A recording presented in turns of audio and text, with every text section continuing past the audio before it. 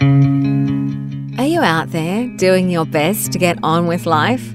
Because, as you already know, it's what you make of your life that really counts. And sometimes having a few shortcuts to help you on your way can be very useful. The NLP Matters Podcast might just be the toolbox you need to focus your attention, your effort, your drive onto what really does make the difference. Built on the foundation of neuro-linguistic programming, the NLP Matters Podcast offers proven recipes you can use to create and sustain your life your way.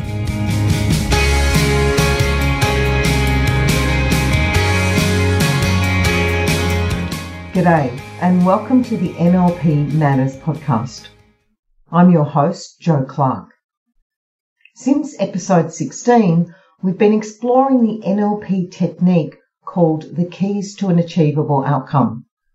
This is a powerful set of keys that unlocks the foundation for ensuring our desired outcomes or goals are structured and designed in a way that maximizes our potential for success. Last week, we focused on the first two keys, stating our goal in the positive and specifying the present situation. In today's episode, we'll explore the third and fourth keys, which are specifying the outcome in detail and specifying your evidence procedure so that you'll actually know when you have achieved your goal. Now, you might find it a little bit hard to believe, but quite often people don't recognise when they've achieved their goal. So they have something they're aiming to do or something they want to achieve, and they're so busy doing it and so caught up in the process. When they actually achieve the goal, it's then what's next. So their attention has already shifted and their focus has shifted beyond the goal. And what that means is that you don't get to celebrate your successes. In fact, it sometimes can mean we get trapped in a cycle of feeling as though we never will achieve anything. And you wouldn't want that, would you? So with the keys to an achievable outcome, and in particular with this third and fourth keys, we really get to spend some time working out exactly what is it that I do want. Now, remember that NLP is based on modelling. So the keys to an achievable outcome have been modelled from people who are very, very good at achieving success. Some of you, especially if you're from Australia, may recall when Cathy Freeman won the 400 metres Olympic gold medal in 2000. So in her home country, she ran to win the 400 metres. This is a great example of someone who was very, very clear about her goal. From quite a young age, Cathy was absolutely determined to win a gold medal for her country. But not just for her country. Cathy is an Aboriginal woman, and she knew that her winning a gold medal would show Aboriginal people in Australia what was possible for them, that they could have a dream and they could achieve it. Even as young as at 14, Cathy Freeman told her vocational officer at school that her only career goal was to win an Olympic medal. And by then she had already won a number of national titles. At just 16, Cathy became the first female Aboriginal ever to win a Commonwealth Games gold medal. And in her elation, she carried both the Australian and Aboriginal flags on her victory lap. And despite being reprimanded for her actions, when she won the 200-metre run in the same Commonwealth Games, she again did her victory lap, displaying both the Australian and Aboriginal flags. Cathy had clearly defined her goal. She wanted to win gold medals. But not only did she want to win gold medals, she also wanted to inspire other young Aboriginal people so that they could make something of their lives and achieve something as she had done. Winning gold at the Commonwealth Games was an amazing achievement for this young girl, But it wasn't her ultimate goal. Her ultimate goal was to win gold at the Olympics, which she went on to do in the 2000 Olympic Games in Sydney, Australia. As Kathy stepped onto the starting line in the Sydney Olympic Games, she knew she was not only running for her country, but she was also carrying the aspirations of Australia's Aboriginal people with her. And 50 seconds later, after the starting gun sounded, she flew across the finish line and won gold for the 400 metres. This time she did another victory lap, again carrying both the Aboriginal and Australian flags. Later on, Kathy explained that the carrying of both the flags was the culmination of a promise that she'd made to herself when she was just 16 and just beginning her international career. So she had defined her goal very, very specifically, right down to even what flags she would carry when she ran her victory lap. When we set our goals and model people like Kathy Freeman, we also want to be really, really clear about exactly what it is we're going for. And that is what this key in the Keys to Achievable Outcome is all about. Being very, very specific about what the outcome is. We also know that as humans, pretty much everything we do has both conscious and unconscious components. When we're setting goals, there's a particular part of the brain, a tiny part of the brain called the reticular activation system, that really helps us to focus and direct our concentration onto the important things that will get us closer to our goal. The reticular activation system, or RAS as it's known, is involved in sorting out the millions of ideas and billions of pieces of information that our brain receives.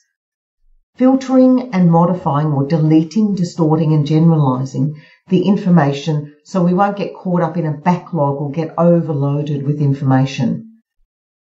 I like to think of the RAS as kind of like a camera in the brain. You choose what you want to take a picture of, focus on that to the exclusion of everything else, then take the picture. Later you have the picture of what you focused on and everything else around that is not included in the shot, so it's deleted. Choosing a goal is like programming your RAS, and like all good programs, the clearer it is, the more efficient and effective the RAS will be when searching for your goal. That's why today we're going to have a look at making sure we know how to specify our goal in a way that it is very, very clear. Sometimes people think they've defined their goal, but what they've really got is a list of things they're wishing, wanting and hoping that they get to do or they get to have. So they're not really very specific about the goal they want to achieve. Other people say their goal is to be happy or to feel good. A feeling's not a goal either. Feeling nice, good and happy are emotional states. And we can change our emotional state in any moment merely by changing what we're thinking about. If you watch a sad movie, you'll have feelings associated with watching it. If you watch a funny movie, you change your emotional state. You can identify the difference between a state and a goal because a goal always requires you to have some steps to achieve it. If there's no steps required, then it's not a goal. And there are ways to set goals that make it unlikely you will ever achieve them, and other ways to set goals that increase the likelihood of you actually having success. One of the ways to do this is to use the SMART model, where S stands for specific, M is measurable, A is achievable, R is realistic, T is timed, and towards. Using the SMART model means we can deliver on both the third and fourth keys to an achievable outcome because we get to be very, very specific about our goal and we also identify the measures for how we'll know when we've achieved it. If we go back to our example of Kathy Freeman, her goal was to win a gold medal in the Olympic Games. And also from 16 years of age, she included in her goal running a victory lap holding both the Australian flag and the Aboriginal flag. Because her goal to win the Olympic Games was embedded in her bigger goal, which was to inspire Aboriginal people in Australia to go for their goals too. Kathy gives us a great example of defining a specific goal. She was very clear about who was going to be involved, her coaches, her team. What specifically did she want to accomplish? Where would it happen? At the Olympic Games. What were the requirements and constraints she had to overcome? Kathy visualized the race over and over again. She knew every step that she was going to take. She could see herself on the starting blocks. She could hear the gun go off. She could hear the feet pounding along the track and hear the breathing as they were running faster and faster towards the finish line. She could feel the tape as she ran through first, and she knew that she had done it. So she relived that experience over and over again in her imagination, watching it like it was a movie. She knew all the specifics. She could hear the crowds roar. Kathy had a very specific description of her goal. She knew what she would see, what she would hear, what she would feel, what she would tell herself as she won the gold medal. Kathy also had evidence for when she achieved the goal. How would she know she had achieved it? Well, first she would feel the tape as she ran across the line first. She would hear the roar of the crowd. She would do her victory lap with the flags in her hands. She would stand on the top of the podium and receive the gold medal and the bunch of flowers as she heard the Australian national anthem. She had very, very clear measures that would tell her, yes, you've done it, you've achieved your goal. Now, on the way to getting the goal, no doubt she had other measures as well. For example, training measures. Was she on track? Was her preparation and training getting her to where she needed to be? So she knew that on that day in Sydney, she would run and win the Olympic Games. These are the measures that successful people put in place in order to make sure they will achieve their goals. And when we set our goals, what we want to do is model from this. So let's sit back and just think about a goal that we've got. I don't know, it might be a goal in your business, or it might be a goal in relation to your own health and fitness, or an exercise program, or perhaps you're a runner or a cyclist. And as you sit back, have a think about, what is my goal? What will I see? What will I hear? What will I feel? External feeling. What will I feel the road under my feet? Will I feel wind on my skin? What are the sensations I'm going to have in my body? What am I telling myself as I move towards and achieve this goal? And get really, really specific about it. Then have a look at that and say, what other measures do I need to have in place to keep me on track as I train or as I prepare for this goal? How can I measure my progress? And set up some landmarks, if you like, on the way that will keep you on track, and you'll really notice, yes, I'm nailing it, or I need to adjust my behavior or my training to suit a new situation or a new context. As you can see, the third and fourth keys to an achievable outcome are very, very important for ensuring that we get great clarity around our goals and around our measurements of success. How much? How many? How will I know when it's accomplished? These are the questions we need to answer to establish the evidence of our success. Using the keys to an achievable outcome gives us access to the superpowers of very, very successful people. We can model from them how do they achieve the success they've got. People like Kathy Freeman, or a person who you admire, who's done and achieved a goal that you want to go for. You want to find out, how did they do that? What were they thinking? What was their goal? And get really, really specific about yours.